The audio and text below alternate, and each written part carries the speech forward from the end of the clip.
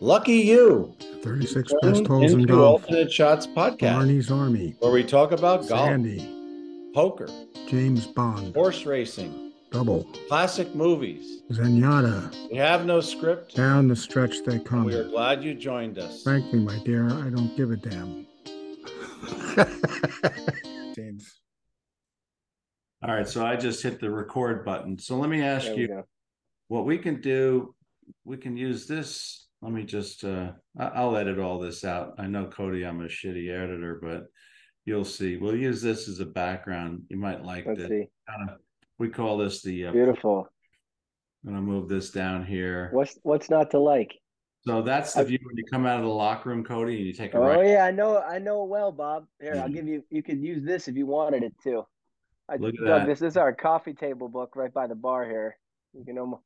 You got the Doug Smith, the Wingfoot story, Cody. You got the right book. That's right, man. When you have friends to come to Wingfoot, you tell them to go on eBay and buy that book because they will. It's worth every penny. Yeah, Well, Billy Regan, we're really lucky today. I would like to get started by thanking Cody Gifford for coming on our Alternate Shots podcast. I think this is episode 32, and we're really kind of branching out because, as you know, Billy and I like to talk about classic movies, and we hope to dive into that. But welcome to the show. We're really appreciate it and look forward to hearing your stories today. Absolutely. Thanks for having Welcome me. aboard, Cody. It's a pleasure to meet you and get to know you. Likewise. I think it's worthwhile exposing the elephant in the room, how I know you. And it's very simple. Your mom was pregnant, and maybe even before then, my mother-in-law and father-in-law lived not too far from your parents, right? And along came Christine, and then along came Robbie, my son, 33 years ago, and your birthday's coming up pretty soon, right? In March.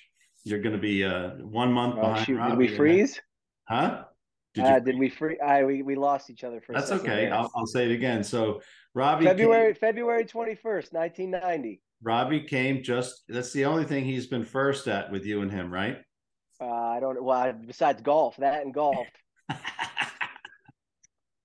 But that's how we got to know each other, and it's been a terrific opportunity to know each other. So Cody, what's going on in your life these days? I know that you're a new father, and love the Wingfoot hat.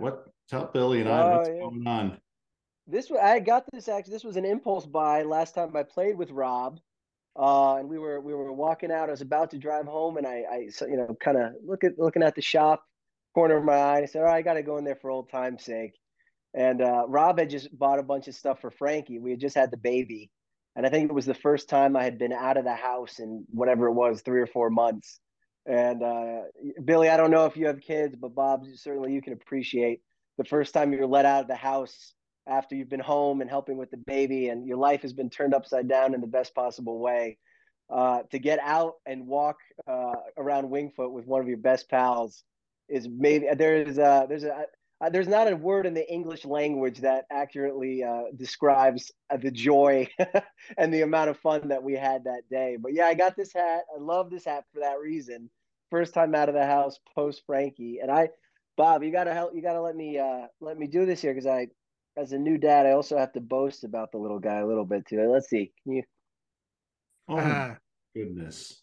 There he is. That head of hair. Named Frankie, and he's named after my dad. So he's Frankie to us, and Frankie Michael Gifford. The Michael being named after my wife's uncle who passed away unfortunately recently, and was a very special man. So he's named after two strong men, and we're gonna keep their memories alive, telling him stories about his grandpa and his great uncle. So congratulations. yeah, I don't know.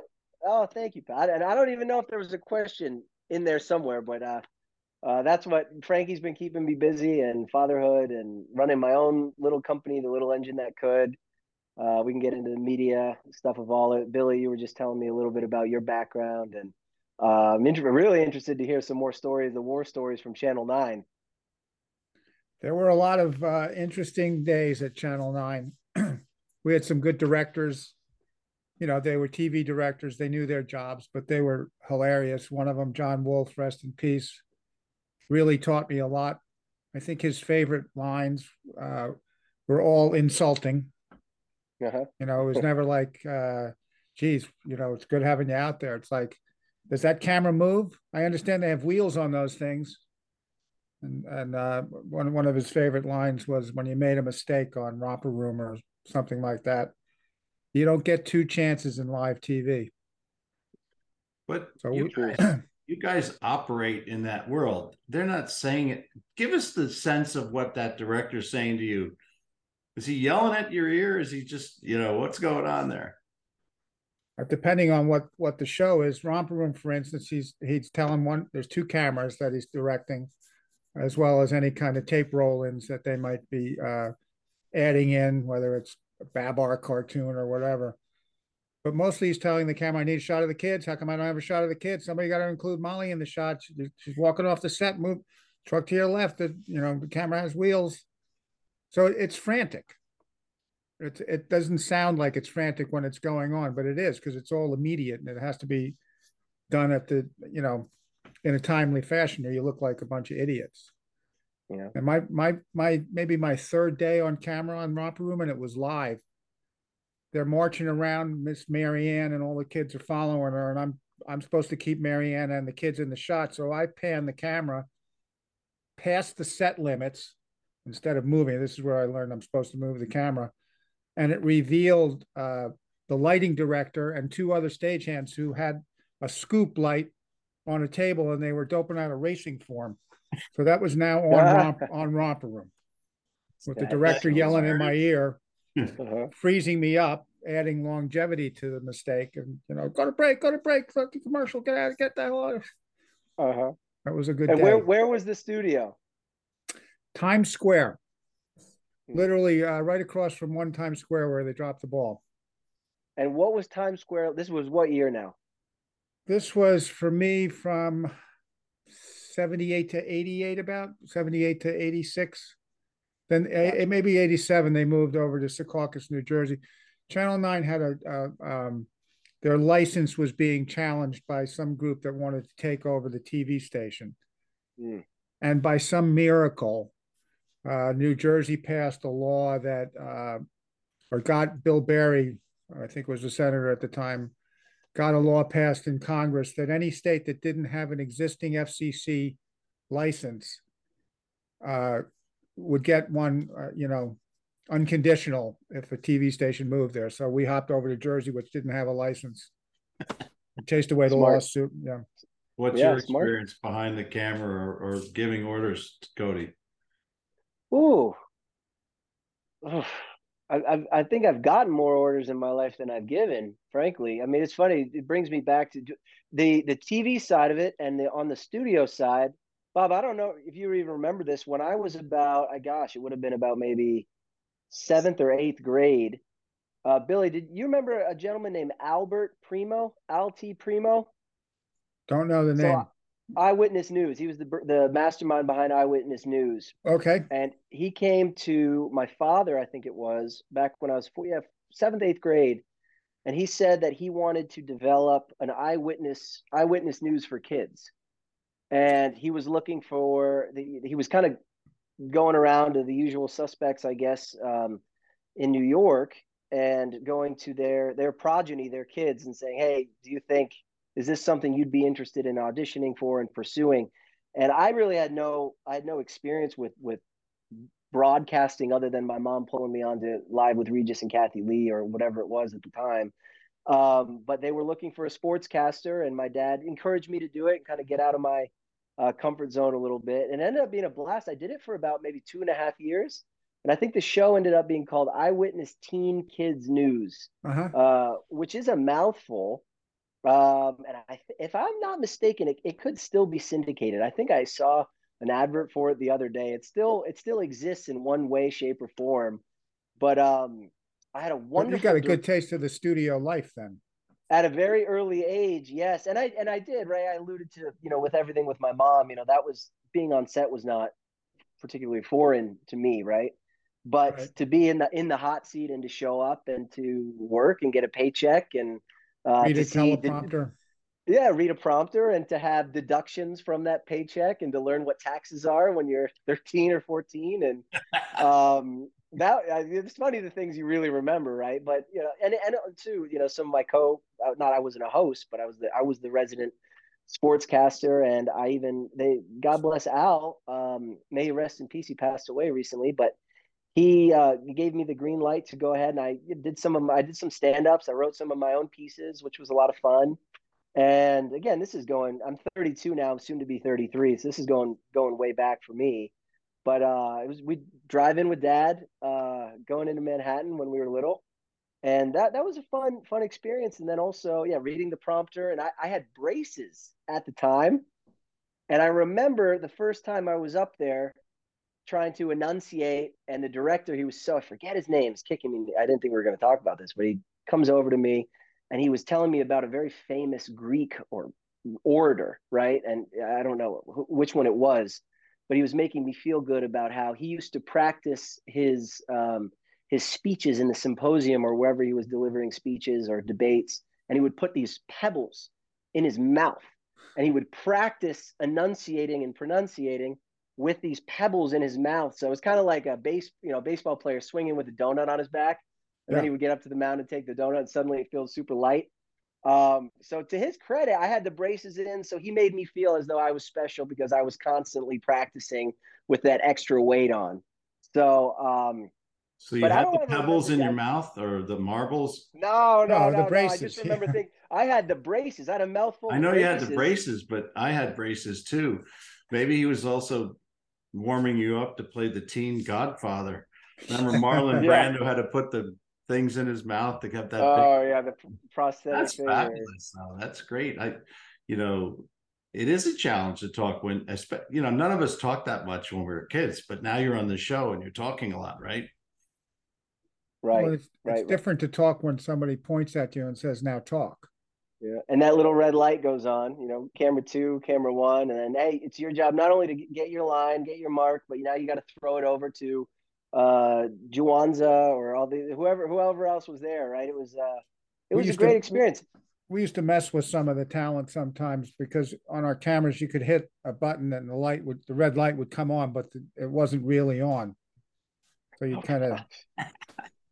Just keep catch them them on off their guard. toes. Yeah, keep them on their toes. Yeah.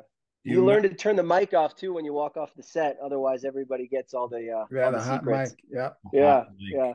The hot mic. So Ted Baxter was the guy in Mary Tyler Moore, which is a million years ago. Did you have any Ted Baxter embarrassing moments while you were doing that show? Did I have any? Yeah. No, I can't. I can't No, say you I were did. perfect every time, huh? Oh, well, I'm trying to think what. Oh, are you talking about just generally speaking? Did I ever screw up? I screw up all the time.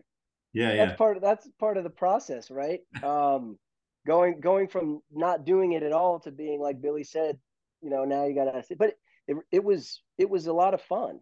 It really was a lot of fun at the time. I'm grateful that I did it, and I didn't really obviously I kind of pursued a different route, but I look back and say, it's funny, my some of my other peers, what sort of jobs they were taking, in the summer of seventh, eighth grade. And I'm glad my dad pushed me into that. And I'm really especially glad. I remember distinctly driving down the Merritt Parkway with my dad in his blue Mercedes, and he had just got the Nora Jones CD. And he loved that Nora Jones CD. And I think he liked the fact that he knew how to work his CD player and that he could burn a disc or whatever it was. So we listened to that thing over and over and over again. So whenever I'm going down the Merritt or whenever I hear songs from that CD, I always think of my dad. So, and I've got a whole bunch of, I didn't know what the heck we're going to talk about, but Let's I got a do whole that. bunch of Let's talk my about dad's, let's talk let's about start off with Frankie's this one. grandfather. Come on. What do you think? You guys Oh my see that one? goodness. Tell Billy I about have one of those. Yeah, what I What's it, bet. 50-year membership patch? Is that? yeah, so Yeah, what that's we right. did, we did about 10 years ago, or maybe we did a precursor to the 100th celebration. And Frank was what, number 3 or 2 or 4? He was pretty low in the totem pole. He was right there. With Seniority 4. Can you see it? Four. Wow. Was Mr. Mara still alive then? Do you remember that? And this must have been the year before because he was 5 then. So something happened. Maybe Yeah. that's when Mr. Mara passed away because he was number one at one point. Let's see if this has a date on it. Imagine that, Billy. It was 14 and 15. So I'd have to go back and look. I don't. 2015. Mm-hmm. Yeah. He was a stalwart just about everywhere he went. What can you tell Billy and me about you'll never forget about your dad? Oh man, where to begin? It's funny you mentioned well, so I'll start with Wellington. He was always well to dad, right? And it's so funny. You're gonna think I have like Harry Potter, one of those magical sacks where I just keep pulling stuff Yeah. out of. I thought you guys would get a kick out of this, and I'll pull it up to the camera here in a second. But what I'm looking at is here. This is a letter on New York Football Giants letterhead dated from February 9th, 1961. And it's from Wellington. It was written to my father. And the reason I bring this up within the context, I know you both are golf fans and have Wingfoot has a special place in both your hearts. And obviously, Wellington was my father's sponsor to Wingfoot. Now that meant I can't tell you what that meant to my dad, being a kid from Bakersfield, California, that he was being sponsored by the owner of the New York Football Giants into the hollow ground that is Wingfoot. And honestly, until the end of his life, he would always, whenever Wingfoot came up, he would always boast. I don't know if boast is the right word, but he would represent proudly that Wellington was his sponsor. It was always in the same sort of breath. I think I've told you that before, Bob. But anyway, the letter here says, Dear Frank, I didn't get a chance to speak to you yesterday to tell you personally how much you have meant to me and to the Giants. You were with us at both ends of the rope, and no player ever did more to bring us from the bottom to the top. From the moment you joined us, I never knew you to be anything but the top. I never knew you to do anything in public or in private that did other that I never knew where did I go? I never knew you to do anything in public or private that did other than reflect credit to yourself and to us. We have had and will have other fine boys and other great players, but I don't think there will be any who could so completely combine the epitome in both. We all wish you the best. You gave nothing less. You are nothing less, and you deserve nothing less. As always, well. And what's kind of neat about that is that that was February 9, 1961, after my dad retired for the first time, right? He had the very famous hit by He Who Will Not Be Named, Mhm. Bednarik. And everybody thought that was the end. And speaking of broadcasting, everybody, he was working for CBS, I think it Yeah. was. Mhm. At the time, he had a radio show concurrently while he was playing. And that was sort of, I guess, in some ways, sort of a paradigmatic thing where he was one of the early stars of whatever his sport was, whether it was football or baseball or what have you, transitioning into broadcasting. But I guess he had the itch and he didn't want to give it up, and he obviously came back and played 3 more years after that and was the first ever comeback player of the year. So I think the original question was a memory about dad. I mean, I was just a twinkle in his eye then, but it's kind of fun, especially being home here in Connecticut while we're still here, to go around and I take very good care of my father's memorabilia, and I walk by and pat his. We've got a replica of his bust in the Hall of Fame. We have got one around the corner here, and I got a million stories. So other than that, hopefully you guys get a kick out of that. Well, I learned something about your dad at this Super Bowl, which I had never I had heard from Frank a number of times. His early days, he called it the invocation at the Masters, and he did that very well. But what I heard at the Super Bowl, in the first Super Bowl, so what they did is they doled out the announcing to two people, Vin Scully and Ray Scott. So they only get to do half of the game, but your dad did the entire game because he was the on-field reporter. He did reporting each of the 4 quarters. I had never heard that before. How cool is that? Oh, it's. I mean, it's just kind of surreal to think about, right? You go back to, he would always say, a kid from Bakersfield, and it's sort of like a little bit of Forrest Gump esque, right? When you think about all these different arenas that he not only participated in but had such great success in. And I say that, of course, just as a proud son. I'm immensely proud to be his son. But what's wild, Bob? I don't know if you know the story. So he had promised the network that he was going to get an interview with Vince Lombardi before the game. So he had, again, this is his big, he had just retired not all that long ago, right? Just a few years ago, maybe 5. The merger was what, 66? This game, right around then, maybe shortly thereafter. Again, I wasn't around, so don't. Someone's going to fact check me at some point, but we're talking mid to late 60s.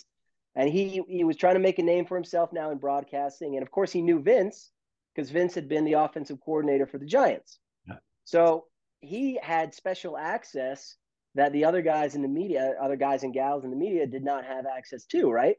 So he made, in the pregame meeting, he said, okay, I've spoken to Vince. Vince is going to give me the interview, and, we can count on it. Let's put it on the schedule. So Vince is coming out of the tunnel, and again, I've been hitting the head maybe too many times. It was the LA Memorial Coliseum, wasn't it? Mm. Yeah, I'm almost you're positive. Right. So we'll check it out. Vince is coming out of the tunnel, and Dad goes up to him, and he, brings a microphone up, and Vince waves him off. And so, and Dad said, nah, and he chased after him.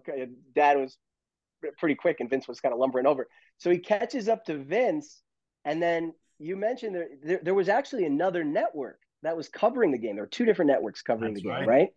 So one of the other reporters, I forget who it was, bolted after because he saw what was happening. So I guess he only got the other reporter got just a fraction of what my dad caught with Vince. But my dad said Vince was as white as a ghost. He was so nervous for this game because I think even then, and a lot of who calls Vince Lombardi nervous, right? I mean, he's sort of the epitome of ice water. But Dad knew him in a different way, and I think Dad knew his ticks and had spent enough time with him. He called him a very, very dear friend. But I think Vince had, what's cool in that story, I think, is that Vince had the foresight to know what this game was going to mean for the NFL, right? And guys like Pete Rozelle and Vince and, all those guys back then, who are now still to this day on the Mount Rushmore of the NFL and sort of define the way we know and consume and recognize and love the NFL today. A lot of it was, you can kind of trace a straight line back to really the late 50s and the advent of television, and then the merger, and then the Super Bowl being presided over like guys like Rozelle. And my dad was fortunate to be along for the ride at a perfect time in history, right? First as a player, and then as a broadcaster, and then on 27 years of Monday night. So stop me at any time. I can. No, I think I disagree with you on one thing. I think you're being too humble. They talk about Arnold Palmer and what Tiger Woods has done to the game, but Tiger Woods, in a real honest moment, would say he came from a platform that Arnold Palmer built. And your father was beyond football. He was beyond, obviously, he was the top guy. He wasn't a great golfer, but he was one of the top guys at the Masters. He could get an interview, and he was also, the Hollywood. He had so much charisma, just like Palmer had. Yes, the time was right, like for Palmer too, and he came around the same time. But I think Frank did to football and to other sports that he was involved in, the same kind of thing. That's why I disagree with you. I think his charm, his magnetism, and his charisma was also part and parcel of the right time, as well as his appreciation of the game. Yep. Yeah, well said. Well said. But better you saying it than me, Bob. Well, you know what he would say about some of these announcers today. Bobby, they talk too much. Yeah, they talk too much. I'll give, just as in a complete aside, you guys get a kick out of this. As my dad got older and older, I told you, before we hopped on here, my wife and I, we lived in California for over a decade, and we've only recently come back, and it's been a product of the pandemic, and we've kind of been maintaining our place here. But I have a very fond memory of my dad. I walked in and he was watching the news, really intently focused on whatever he was watching. But here's the kicker. The mute button had been activated. So he's watching the news and he's just locked in to whatever the hell's going on. And I kind of watched him there for a beat. And again, he's advanced age at that point. And I said, Dad, what are you doing? He said, I'm watching the news. I said, well, why do you have the mute button on? He goes, because I've heard it all before. You thought he was having a senior moment. He wasn't. He did that by design. Yeah, yeah, Oh. exactly. He did it by design. And it's funny, you mentioned Bobby mentioned Arnold Palmer. And stop me, guys, at any point if I'm just So jabbering on. I Cody, know you let's guys. do this because we're going to get cut off on the Zoom. Let's just Oh, cut okay. right here. I'm going to Mm-hmm. hang up on this Zoom. You just come right back on the same Yeah, Zoom. just click on the link again. So give me one. If you have Click to on the take a same minute to link. go get a Same drink of link. water, go ahead and do that. I'm going to All right, stop this. I'm I'll be gonna give back you. in 1 minute, Two All righty, minutes. pal. 2 minutes. Maybe a little commission. I'm going to have to let him.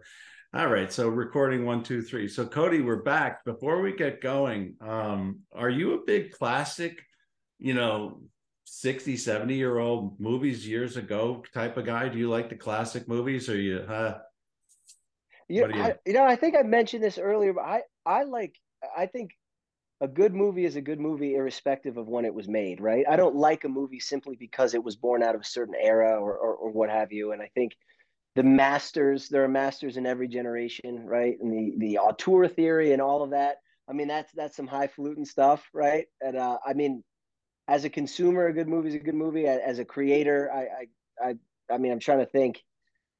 Oof, I mean, the obvious ones like Sunset Boulevard go, Billy Wilder and things like Matt Preston Sturges, directors and films. I mean, we different periods. We go all the way back to the earlier studio days, and I mean, I did my degree in cinema studies at SC way back when, and we can go all the way back to like the Lumiere brothers and D.W. Griffith, and so you fire away, man. If I'm out of water on some of these, I'll tell you. But Billy, have at it. what do you You guys you like? you just described what we were actually talking about with your dad and Arnold Palmer is the platform from which all these other movies came. So as John Wolfe, who I mentioned before, once said to me, you see slapstick and you think, how silly. But think of the first guy that proposed that to somebody. Walks in an office and says, you know what we ought to do? We ought to have the guy tip over in his chair, slide across the room, bang his head on the wall, have a clock fall on his head, bowling ball rolls back, Yeah.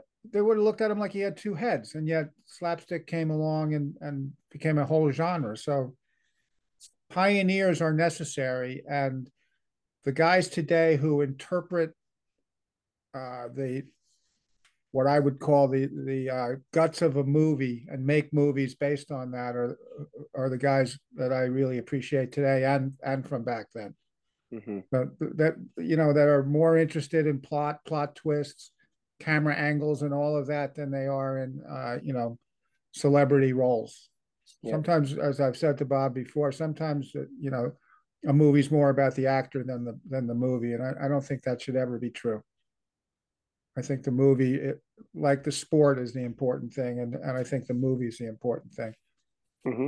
So it doesn't have to be Well said. substance. It doesn't have to have a message. It just has to be entertaining. And there's so many movies that are entertaining, today and back then. But yeah, I'm I like think you. about too with even going not just in service of the story, but in service of their fellow actors and creators and technicians. Like you look at how United Artists was founded, right?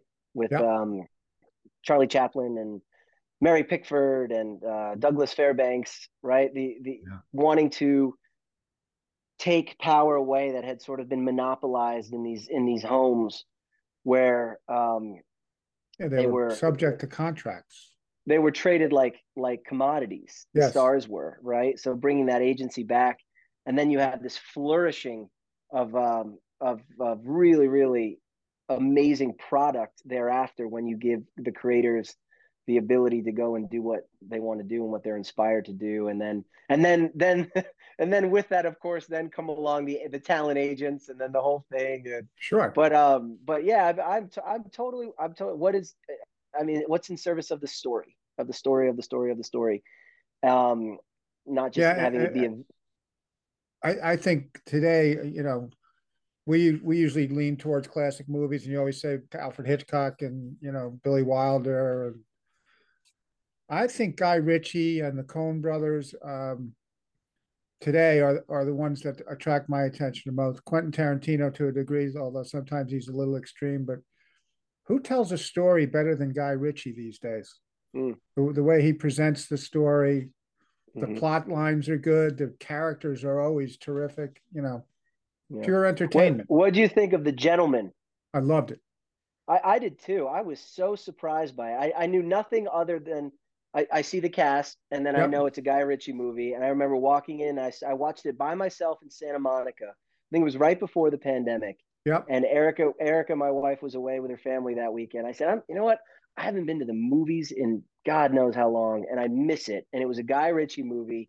And I remember walking out right onto Ocean Avenue there in Santa Monica and thinking that was a fantastic movie.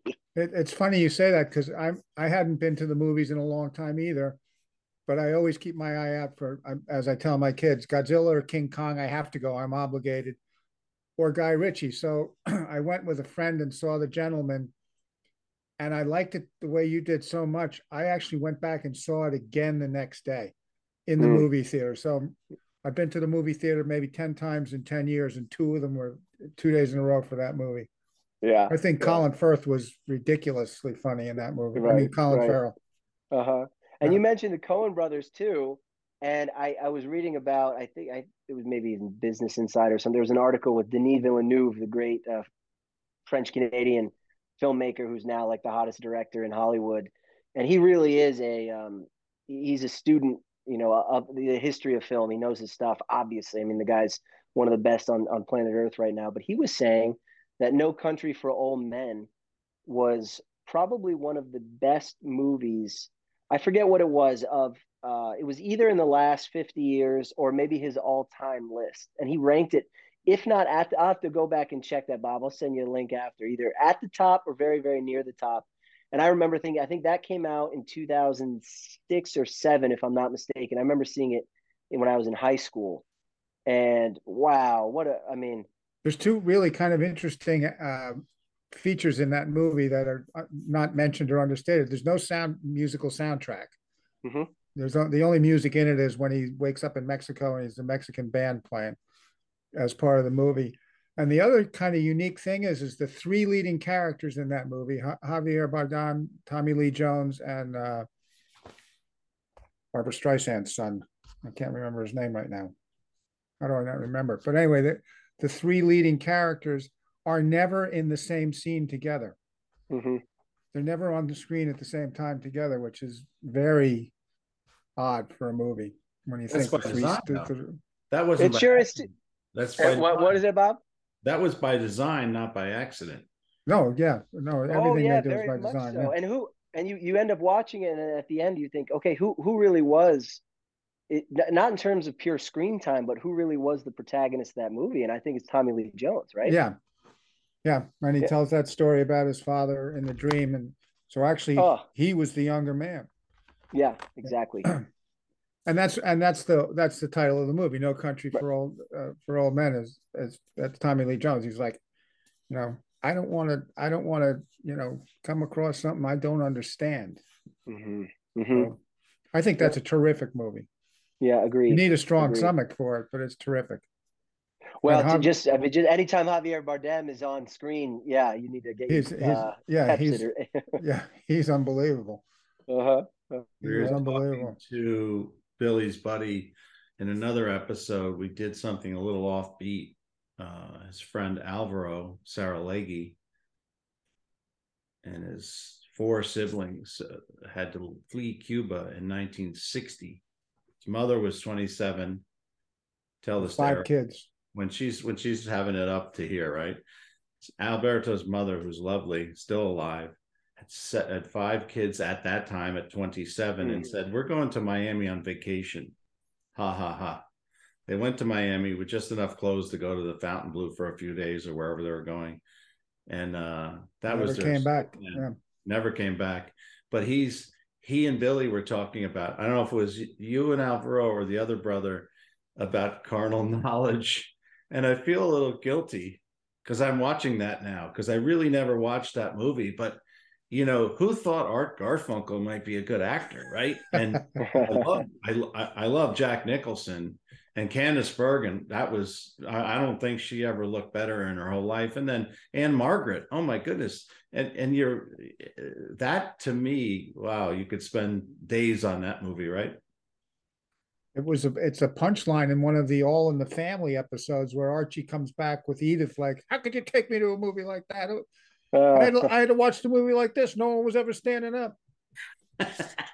She was like, I thought it was a religious movie, Cardinal Knowledge. It's not cardinal knowledge. Cardinal's a completely different thing. Right. Not quite. But you reminded me of that story about Cuba, because didn't you say to me you have you don't have, we can delete this if you don't want it to be known, but about the Johnny Roselli book. No, don't delete it. We'll give it a good plug. How about that? Let's do that. I gotta. You got to tell Billy the background. All American Mafioso, the Johnny Roselli story. And what this is, and for those who don't know, Johnny Roselli was the National Crime Syndicate's man in Las Vegas. And he was always the guy behind the guy. He's not as well known, I guess, by the layman, people who don't really focus on mafia stories. He's not like an Al Capone or a Bugsy Siegel or Sam Giancana. Although in many ways he was just as influential.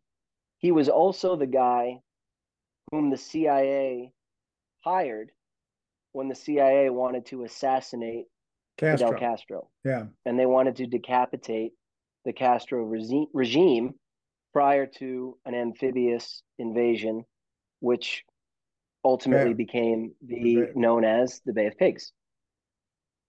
Yeah, and the mafia's interest was to get their casinos back down in Cuba. That's exactly right. Cuba was Las Vegas before Las Vegas really blossomed, because it was completely deregulated under the Batista regime, right? It was a free for all. And it was I guess you'd call it maybe unbridled excess. Mm-hmm. And the mafia moved in with guys like Giancana, and Roselli was sort of an emissary. He worked beneath Giancana out of Chicago, but then they sent him out west, and he was managing the affairs on the West Coast. Absolutely bananas, this guy's life story in different stages. I mean, he ends up shaking down Columbia Pictures and Harry Cohn for essentially operating control over the studio. So people don't realize that prior to, the Great Depression happens, 1929, 1930, the stock market crashes, the depression ensues, and Harry Cohn is looking to buy out his brother out of Columbia Pictures. And who's liquid at the time after the crash? Who has cash, right? Wall Street's not too keen on it. The mafia, the National Crime Syndicate. So Roselli ends up brokering a deal for the mafia to become a silent partner in Columbia Pictures all through the 1930s. And they're staying, again, behind the scenes up until they get caught, which they do get caught. And he ends up also infiltrating IATSE, which is sort of the stagehands and the projectionist union, right? An International Alliance for Stage and Theatrical Employees. That's exactly right. Yeah. They end up planting a guy, and Billy, stop me if you know this already. I'm sure you do. They end up planting a guy named Willie Byoff in as president of IATSE, while Roselli is secretly pulling the puppet strings on Columbia Pictures. And what this would allow the mafia to do, and we're talking now, again, 1930s, early 1940s, leading up to World War II. What this would allow the mafia to do would be to cook up, or at least threaten, the prospect of a projectionist strike. So you can pour all the money you want into making a movie and cutting a film and scoring it and doing everything you want. But if the projectionists are going to walk out of the movie theaters en masse, you're not going to recoup anything. Right. So he would leverage that position against the studios. And I kid you not, this is all based on, it's not congressional testimony, but this was one of the greatest extortion schemes in the history of the US legal system. And I'm so surprised that people don't know more about it, because they do end up getting caught. But Johnny Rosselli and his coterie, they were shaking down the studios for $50,000-$100,000 a year in cash. Guys like Jack Warner and his associates, whether it was Warner Brothers, whether it was Paramount, RKO, all the biggies back in the day, they would fly out personally to Manhattan and they would leave a bag of cash in his hotel suite every year so that they could quell a potential labor union that was orchestrated by the mafia. Wow. The kicker to that also is that all through the 1930s, you can hear my enthusiasm, when the mafia had silent control over Colombia, they never lost money. They were always in the black. And obviously, you know, that you're talking about Marilyn Monroe getting her start. You're talking about Frank Sinatra having his resurgence. This is not conspiracy. This is a matter of public record. And that is only the first phase of Johnny Rosselli's life until they, like I said, they ultimately get caught. They spend a few years in prison. They make a few phone calls. They get out on parole or whatever it is that they do. And they're not allowed to go back to Los Angeles. So where do they go? They go to a little outpost in the middle of the Nevada desert called Las Vegas. And they take the racket on the road and enter Bugsy Siegel and the Flamingo and the Desert Sands and the Golden Nugget. And that's basically, that's the evolution, right? What started in Los Angeles spread to Nevada. And then 1959, 1960, Fidel Castro comes roaring into Havana. And Johnny Rosselli gets a phone call from a guy named Bob Mayhew. Bob Mayhew was a former FBI agent and officer, I believe, in the OSS during World War II. He spent his time killing Nazis. He gets a call from Bob, who is Howard Hughes's number two. And he says he wants to have lunch at a place called the Brown Derby restaurant in Beverly Hills. So they sit down for lunch together, Mayhew and Rosselli do. And Bob Mayhew says the U.S. government needs your help to kill a sovereign leader. And that sovereign leader was Fidel Castro. And there's a lot of debate over who actually put that order, sent that down the wire. Oh, look who we got here. Look who we got here, Bob. I'm going to hold you in suspense for 1 minute here. Hold on. Let Frankie say hi. Let Frankie say hi. He comes in right at the climax here. Oh, look at this. Everybody who's just listening to this and not watching is going to be like, why the hell did he stop? This is my little boy, everybody. He's tall. Love you, Frankenstein. Hello, Frankie. Frankie, say hi to Bob and Billy. Hey, Frankie. They're big stars. Big stars. Wait. All righty. I'm going to give you to Mama. I got to help feed this boy dinner in a few minutes. Erica, okay. We're almost done. And Bob says, Erica, we're almost done. You do good work, Erica. That is so funny. Love you guys. I'll see you in a minute. I'm so sorry about that. No. So back. So you were just getting to Johnny Fontaine. Never gets that part. That's right. Yeah, with a horse. There's a horse missing a head somewhere. Yeah. So they're at the Brown Derby. And by the way, this all really happened. This is a matter of congressional record, which came out during the Church Committee testimonies, which was a Senate investigation into the improprieties in the intelligence community in the latter half of the last century. So just go back 2 steps. Who's at the lunch at the Brown Derby again? Johnny Rosselli. Yeah. Johnny Rosselli and a guy named Bob Mayhew. And Bob Mayhew was a cutout for the CIA. He had top secret clearance, and he was somebody the CIA used to, shall we say, interact or interface with criminal enterprises when the CIA didn't want to get their hands dirty. So you can understand what was happening in 1960. There was a presidential election that year. So this was, and I was saying there's some debate over who is the progenitor of this plan. Well, Richard Nixon was the vice president at the time under Ike. A lot of people say this was Nixon's idea. The election happens. Kennedy wins, of course. The die had already been cast leading up to the Bay of Pigs. So this was all in motion. So there are accusations that this was Jack Kennedy or Bobby Kennedy. They were the inheritors of this plan, right? Because Nixon was notoriously hawkish on Cuba and in communism more broadly. So this story, and I showed you the book. I say we, my partner and I, my writing partner John C. Richards, who wrote Paterno for HBO and Sahara for Paramount with Matthew McConaughey and Penelope Cruz, is an absolutely fantastic writer. I got the rights to this book a few years ago. We developed it during the pandemic, and we're just now going out with it, doing the Dog and Pony show and doing a pitch. And we've got some other interested, some pretty cool people attached to it now. We found a director, and I don't want to get too over my skis and making those announcements, but it's come a long way. But the story is about this ragtag group of spies and mafiosos hunkered down in South Florida and in Miami and in Key Largo, basically running clandestine operations to and from Cuba, trying to whack Castro.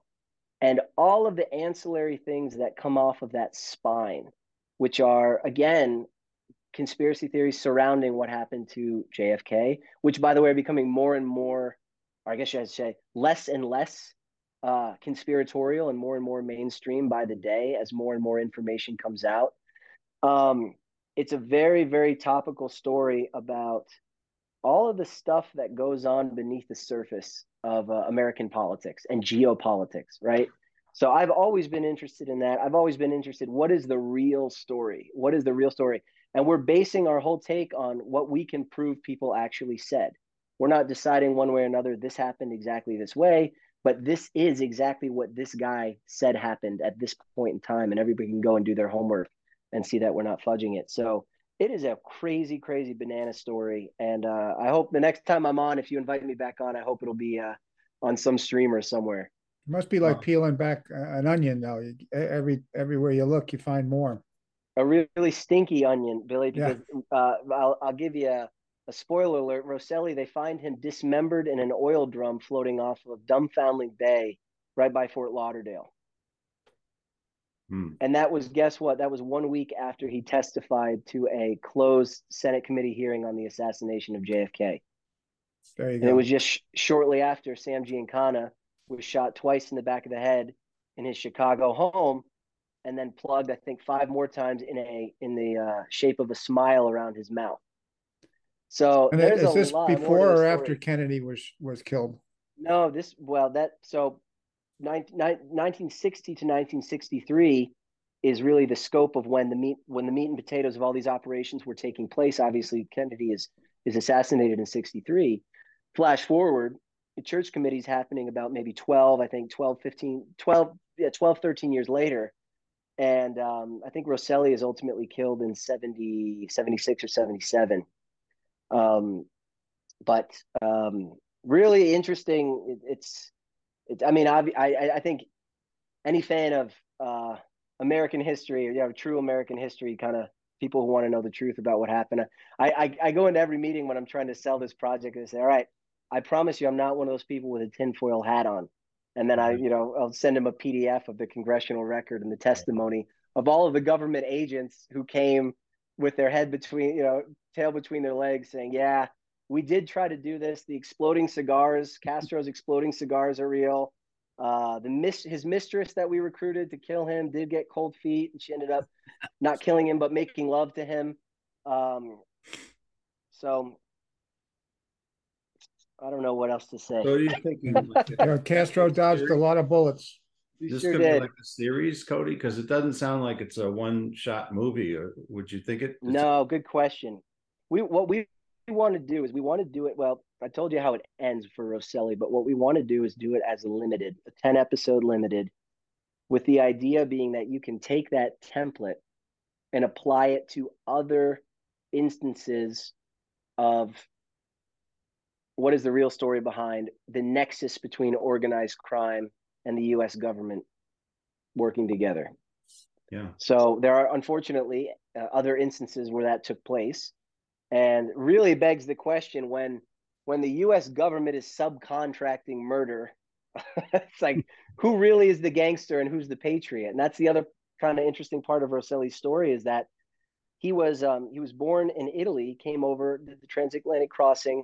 His father was a shoemaker working at a factory in East Boston, slaving away to bring his family over from the Cosa Nostra, really to get them away from mafia influence in Italy. And they come over early. Rosselli's born in 1905. I think they come over sometime in the mid 19 teens. And right when Rosselli and his mom and his siblings get here, his father dies in 1918 in the last great pandemic this country saw. Whoa. So he ends up, you have this young boy in East Boston who doesn't speak English, who's now the eldest and has to take care of his mother, who shacks up with a boyfriend who's beating the hell out of her, and his siblings. So he tries to take his father's job at the factory, and then he tries to also get a job wearing his father's dairy uniform, delivering milk. And he realizes very quickly he can make a hell of a lot more money selling morphine on the docks than he can doing that.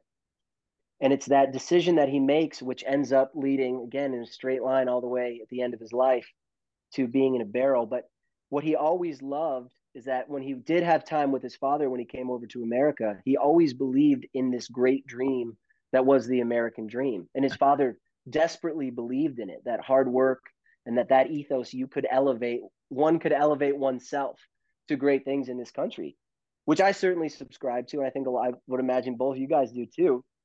But when the government comes around at the end of his life, this is a guy who volunteered to fight in war. This is a criminal who volunteered to fight in World War II because he believed in the cause, and he was denied because he had tuberculosis. So when the government comes around, they offer him $150,000 cash to do this. And he turns it down. He doesn't want the money. He says he'll do it out of a sense of patriotism. And the government didn't believe him. They said that we can't imagine that you would be so honorable as to do that. And to his credit, he paid his own way. And every time he's going back and forth to Las Vegas to Miami, he didn't take a dime. There's a difference between organized crime and disorganized crime. Yeah, maybe. So we know that you got to get some places here. There's so many things. Just imagine if Rosselli shut the cameras down. Marilyn Monroe would never be heard of, or maybe Frank Sinatra. Just imagine the things. Just imagine if the girlfriend came through and killed Castro, what it would be like. Just imagine the other side of the coin of all these things in this story that you're already well aware of. Yep. It's fabulous. So let's transition. We're gonna wrap this up with the Arnold Palmer story. You got to tell us. Oh, good. Yeah, that's Frank Gifford. I know you got millions of Frank Gifford stories, and that's why you're coming back, along with, more importantly, this Johnny Roselli story, whatever you're going to make it out as. We're going to hear more about that, but it's all yours on this story. Go ahead. All right, I'll be brief, I promise. No, you mentioned Arnold Palmer earlier when you were so very kindly being complimentary of Dad. Being one of the people who kind of built up the game and the infrastructure in the NFL. And my wife and I guess then girlfriend, we were at a place called the Greenbrier in West Virginia. Beautiful, yeah, exactly. Beautiful old hotel and resort. And we're there for the wedding of a dear friend of my wife's. And we're getting in the elevator, and out walks Arnold Palmer and Lee Trevino. Wow. And they're walking down the hall, and I think, you know what? I've never met him. Bob, like you said, he's in his element here. He's here to relax. Everybody and their mother is going to go bother these guys. And then, but I told Eric, I just finished telling Eric, because I think I had heard that he was at the hotel. And I had finished telling Erica, that my dad had called, of course, some of his matches. And she kind of elbowed me. She's like, you got to go introduce yourself. And that's, Bob, you know me, that's like the last thing, because people would do it to my parents. And I was very sensitive to that. And I said, you know what? The guy is, whether he's the GOAT or not, that's for debate for you guys to have another time. But I went over to him and I introduced myself and I said, excuse me, sir. It's a pleasure to meet, sirs, it's a pleasure to meet you both. I'm just in awe of what you guys have accomplished. And whatever I said, I probably sounded like an idiot like I do now. But and I said, and they're both very, gentlemanly, of course, and very respectful, but they're kind of looking at me like, all right, here's just some other schmuck who's coming up to bother us when we're on our vacation on our way to dinner or whatever. And then I ended by saying, my father had the great fortune to call some of your matches. And it was Arnold who turned around and he said, oh yeah, what's your father's name? And I said, my father's Frank Gifford. And his eyes got really big Same with Lee's.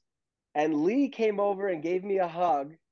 And I think it was either his son or his daughter who was just on their way to USC or was thinking about going to USC, University of Southern California.